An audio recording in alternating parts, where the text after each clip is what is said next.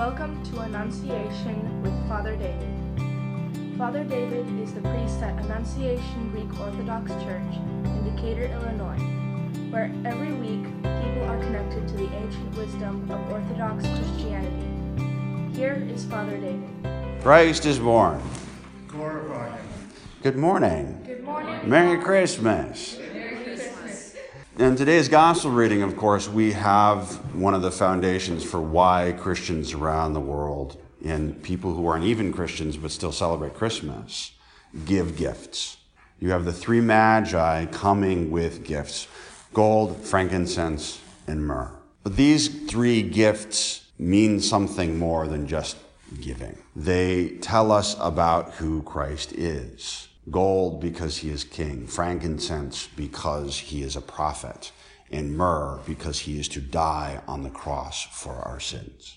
In other words, the focus of this feast is not in giving gifts or receiving gifts. The focus is on Christ himself, who he is and why he is here.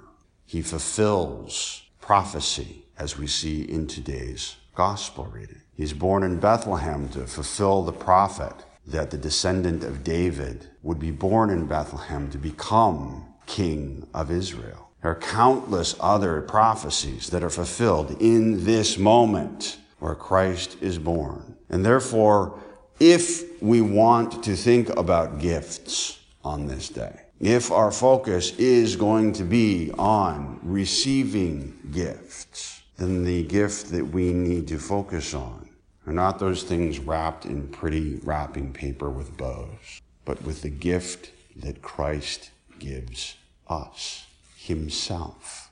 That we who were orphaned, we who have no parents, metaphorically speaking, have been brought into the family of God himself by Christ being born today.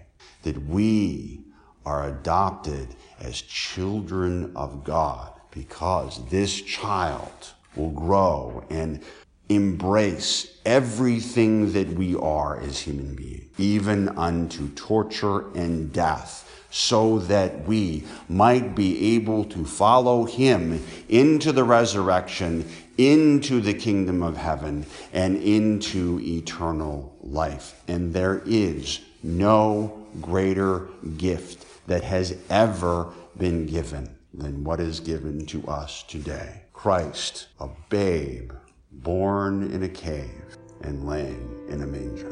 In the name of the Father, and the Son, and the Holy Spirit, now and ever, to the ages of ages.